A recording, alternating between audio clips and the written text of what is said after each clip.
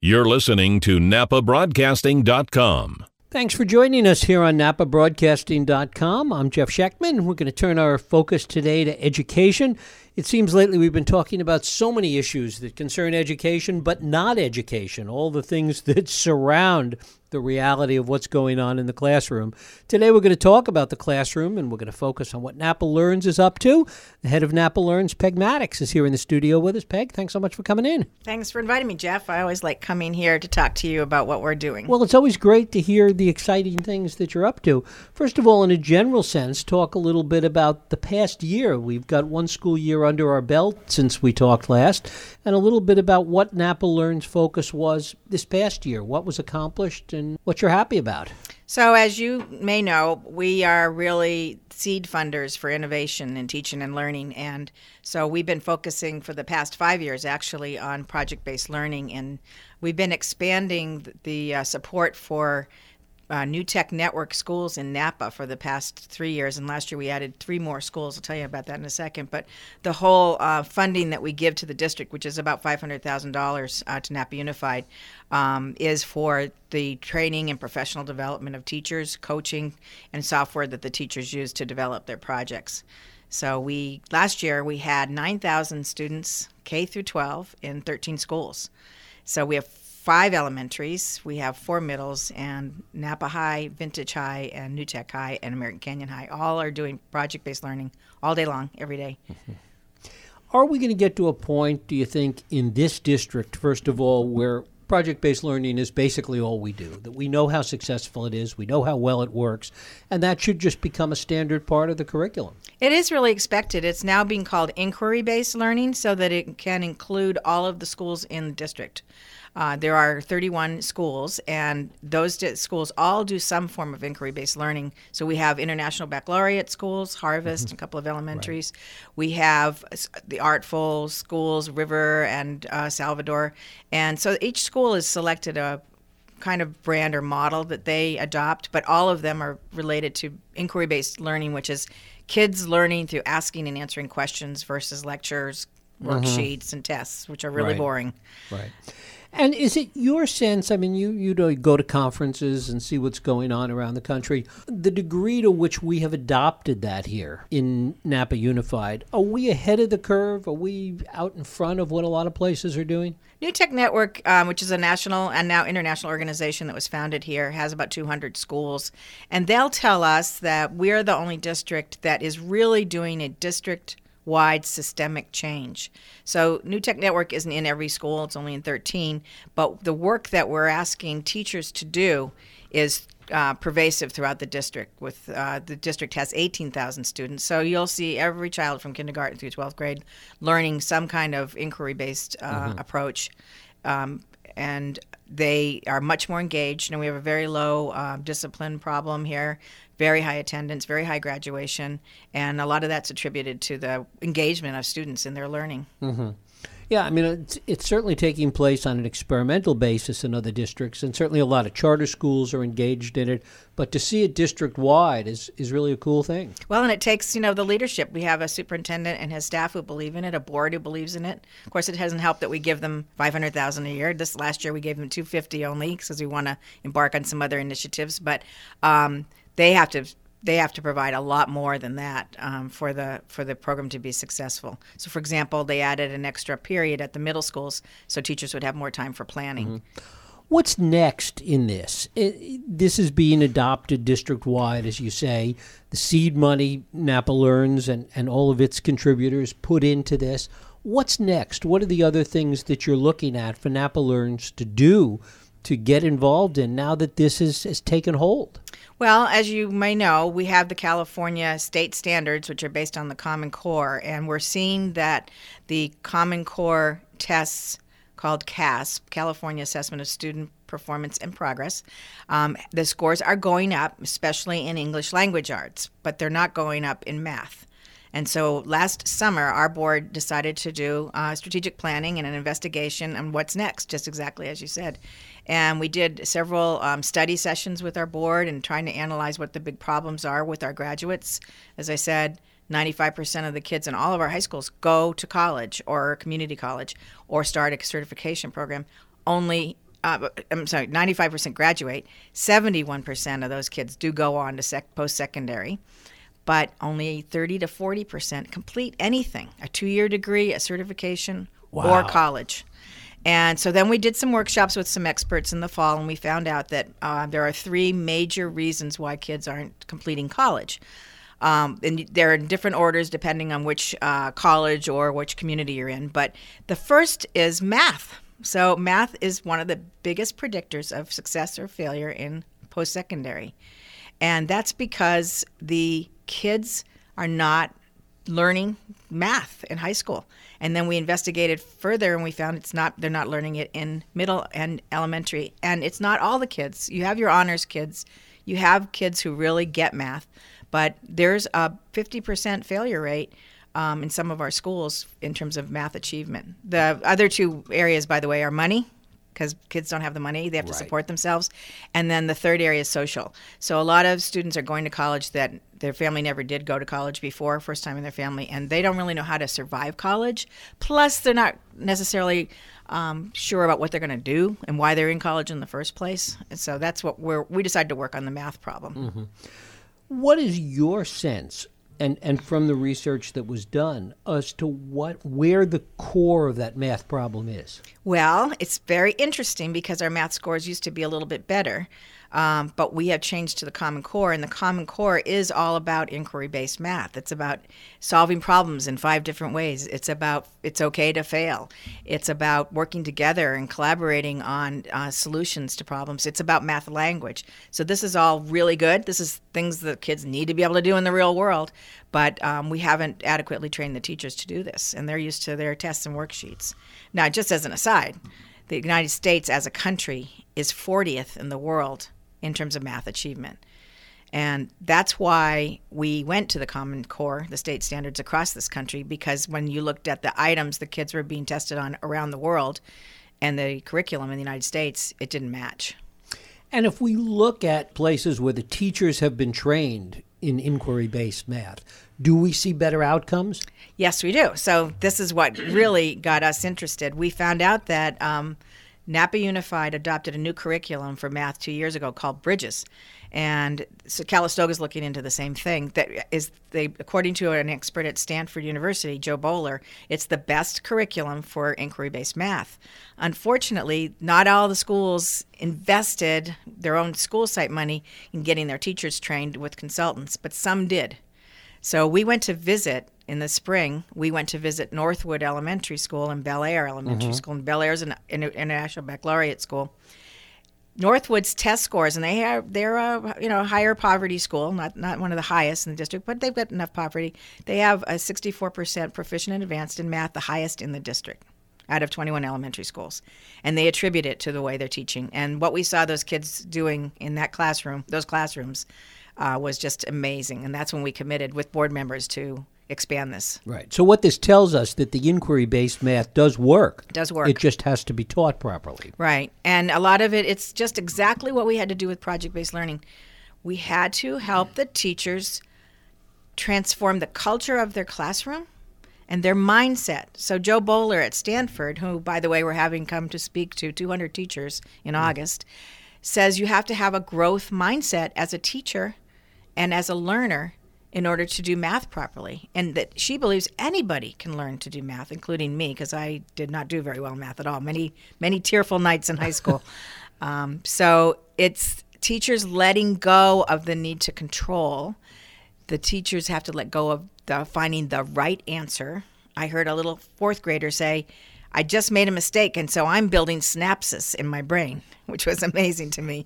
Wow. So the teachers have to completely change the way they talk to kids, the way they plan. And this curriculum includes all the things they need to do, but it's that mindset that it's okay for kids to fail. How difficult is that? How much resistance? Even when PBL first came into the district and spread, there was a lot of resistance. I mean, I talked about it here. There were a lot of teachers that had been in the system for a long time that just did it their way, and they really were not thrilled about changing. What are we finding with respect to changing the way they do math and really doing all these changes in attitude and culture and in teaching. Right. So with PBL, what we did was, and we're doing the same thing with math, teachers need to see it in action and know that it's having an impact in results, because they finally tuned the way they teach, and they don't want to just change based on a new good idea that's come along. So with PBL, we went with the schools that really wanted to do it. And then the other teachers from other schools that resisted or weren't sure, they would do these learning walks, and they'd see it happening, and they'd see the kids engaged and the kids doing things they'd never seen kids do before. So for the math, we'll be doing the same thing. We'll have a demonstration school where the teachers can go and see this in action. And we've actually, because we believe it's system change, it has to be school-wide change, we've adopted 4 schools in Napa to do this program with us next year. And we're going to use a really unique technology. We're going to use video technology called Swivel. It's a video camera on an iPad on a robot that turns with the teacher.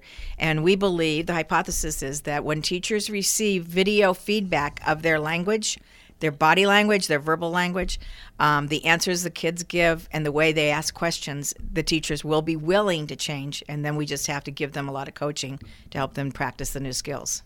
So that's what we'll be doing.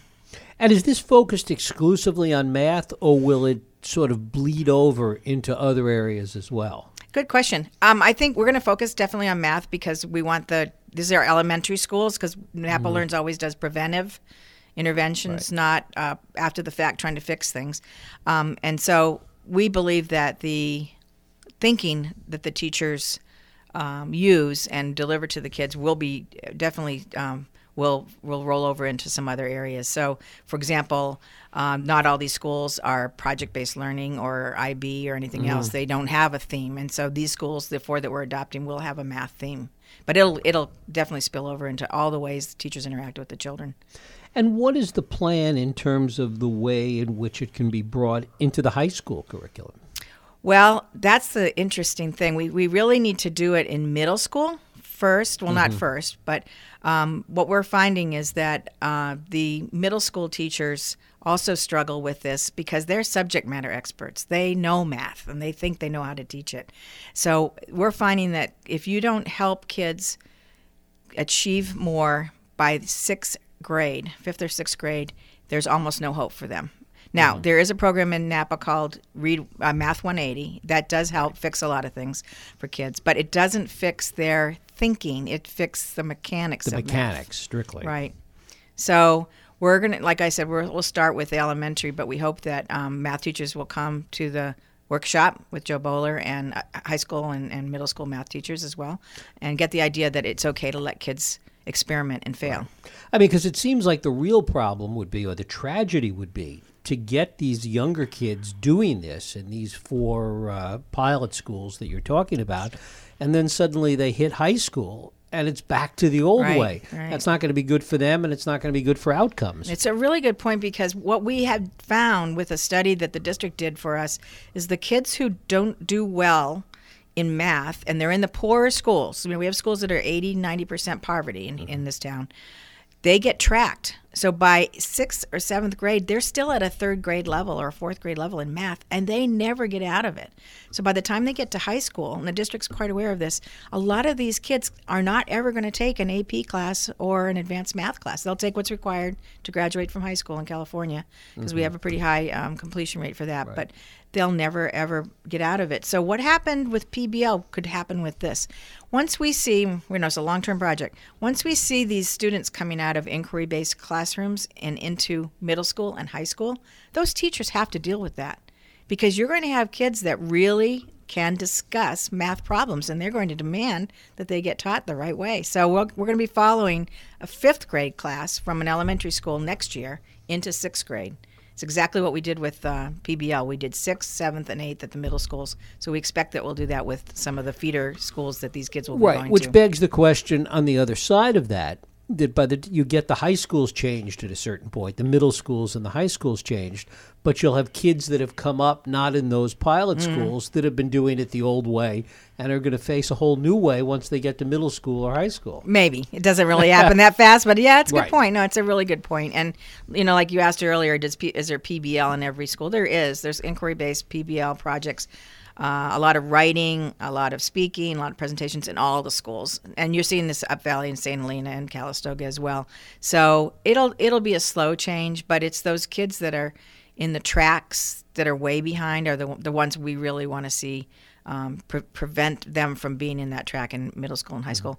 And by the way, there are studies that show that these kids will go right into adulthood behind, that math really is important, not just for college, but for many jobs that we have. Talk a little bit, I want to drill down just a touch as to how this works. How does the inquiry-based math work? How do they look at problems that are fundamentally different than the way we're all used to or programmed to? Well, they're not really fundamentally different problems, but it's the way they approach them. So we have this school, Northwood, that had this amazing second grade teacher, and we saw these 30 kids sitting on their floor watching their teacher in something called Number Corner.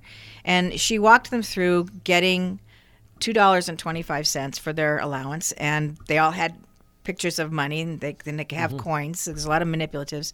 And she gave them the problem of they went to the store and they needed to buy pencils, and the pencils were 25 cents each. Now, normally we would put that as, $2.25 over, divided by 7 pencils or whatever, 25. But she did it where she said to them, now that's the problem, you go solve it. And they took little whiteboards, and 2 at a time together, working together, they drew a bunch of pictures. It was okay to draw coins. It was okay to count on your fingers. Some kids drew a number line where they went from the 225 backwards. There were 8 different ways to solve that problem, and they were encouraged to solve them all the different ways that they thought of. Now, they were doing borrowing, but they didn't know it, which was really fascinating. And so then they explained how they did their problem to the teacher. And this is a master teacher that we're watching.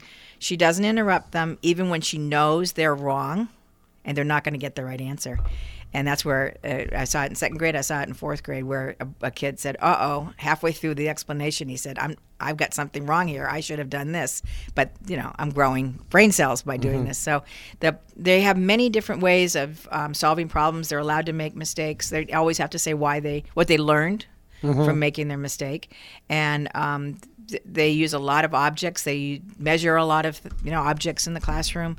So it's really hands-on, and it's what they call conceptual math. It's thinking about the math and drawing it out. And to be honest, since I visited that classroom, when I've come up against a math problem, moving into a new house, I had to figure out a lot of different measurements. I started drawing the problem out as a drawing, as a picture, before I ever started using numbers. So it's even helping adults. How will this work, do you think, or is there some evidence based on other places that have tried this? How does this work when the kids get to college?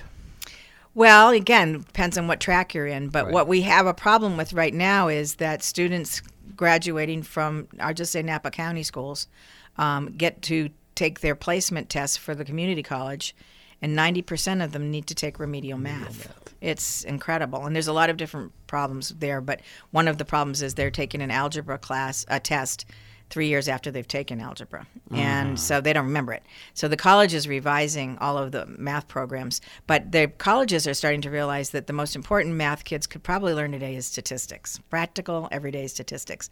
And so some students will be able to not have to they'll take the placement test, but it'll be different. And they'll go right into a college-level math class. So everybody's going to have to take college in the general ed and math. So hopefully the college teachers will start to get that this has to change for them as well, because the students will be different.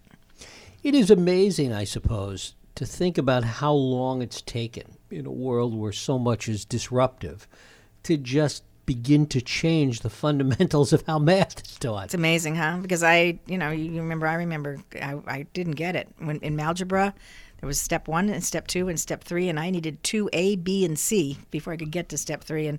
And we've known this is a problem for many, many years. And this company that did this curriculum, it's called the Math Learning Center. They're in Oregon. They've been doing this for 40 years, but very few districts adopted it. Now there's a whole, kit with lots of activities for the teachers to do. What is your sense, personally, as to why it's taken so long? Well, one problem is that, forgive me, elementary teachers, but I'm right.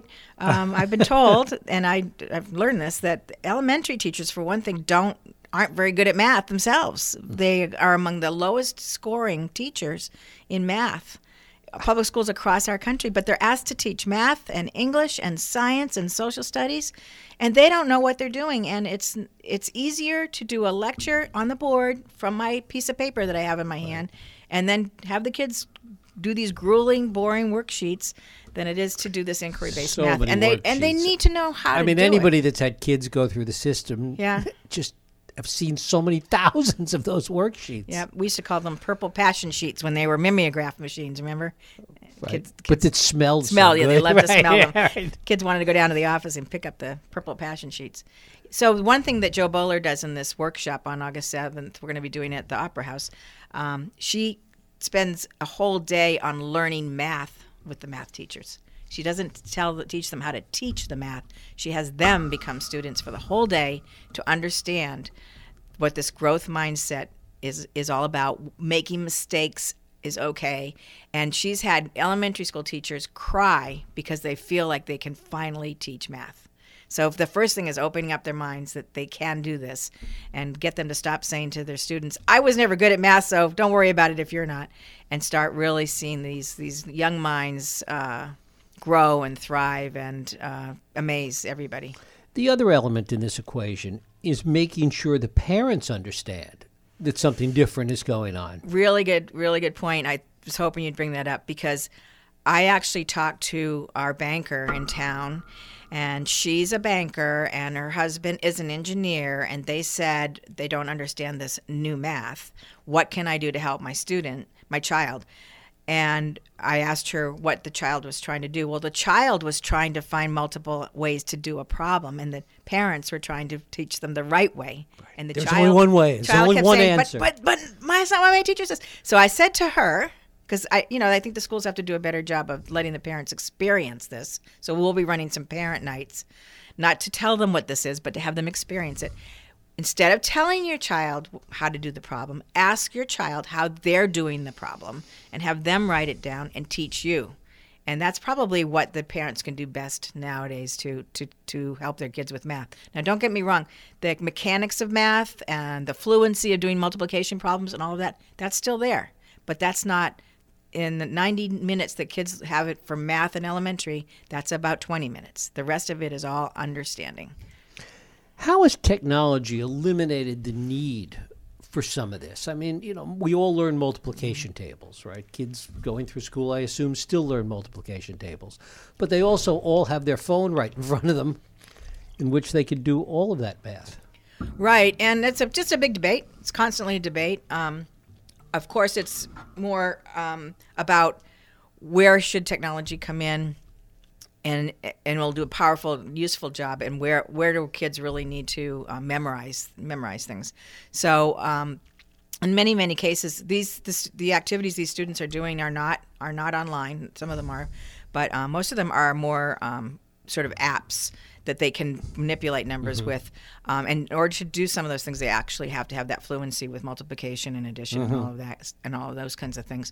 The other thing is that the student gets a choice in whether they want to use technology or not for problems. And some kids do love to memorize things, and others just struggle with it. So that's kind of the great debate in using technology. But they're still using it. How does this impact the kids that want to stay involved with math, that want to, pursue STEM and have engineering desires, etc.? How does it help them? Well, that's a really good point, because some kids do want to zoom ahead. And in the old days of worksheets, I used to argue with a teacher when I was a teacher. I taught gifted kids. Why does Tony need to do all 100 math multiplication questions? Because it gets harder and harder each row. Why doesn't he just do the bottom row? Because he can show you what he knows. But those kids can zoom ahead in this form of math because they can go deeper. And the teachers need to encourage them to go deeper. And we had a math teacher say one of the days we were in the school to a student, you're doing that, second grade, you're doing that problem with a fourth grade technique. And the other students really can't understand you're thinking because you're going too fast. But you go ahead and do that, but I'm going to have someone else explain it to the class. So the teachers realize that these kids are going to go far ahead. And also we're introducing another program called CSTEM Robotics in math, algebra, and geometry for the regular Math 1 course that the kids have to take in high school. So we're investing in that. And a lot of those kind of kids will go into that program. Right. Talk about what that is real quick. It's really exciting. UC Davis has a program called CSTEM, and it's basically a combination. It's a whole year class taught by a regular math teacher. It is a whole year of algebra, geometry, coding, C++ coding, where kids learn how to move these robots that are actually they're round. They're like wheels, and they roll, and they solve problems. So imagine a big sheet on a table, and you have a moonscape, and the problem is you have to move this robot with a bunch of things he's carrying, because he's got a bunch of equipment and supplies, from point A to point B, but he has to go around this mountain and through this lake, and he runs into obstacles. So for a 90-minute period, students in groups of four will figure out the algebra needed to do that, the geometry needed to do that, for the speed, for the angles, for the velocity, and then they do all the algebra, they do the geometry, then they have to put it in code into the computer, which will speak to the robot and tell it what to do. And they fail 90% of the time, and they just keep going and going. But our American Canyon high school kids this year became first in the state at the UC Davis competition. Of all the 1,000 kids that were there, they won the first place. So it's really paying off. We have a lot of girls saying they're going to go into computer engineering, and it's really exciting. Very cool. Well, I thank you for coming in, Peg, and talking about all this and bringing us up to date on what really is the new math. You know, it used to be every time there was some new iteration, parents would say, I don't understand this new math. This is really new. Well, and if you want to learn more about it, Joe Bowler has a very easy book to read. It's really meant for a general audience, and it's called Mathematical Mindsets. And it's very easy to read. Our board has read it, and it really helps you understand what's going on in our schools today. Peg Maddox, thanks so much for coming in. Thank you, Jeff. Thanks for listening to NapaBroadcasting.com. Napa Valley Radio for the way we live now.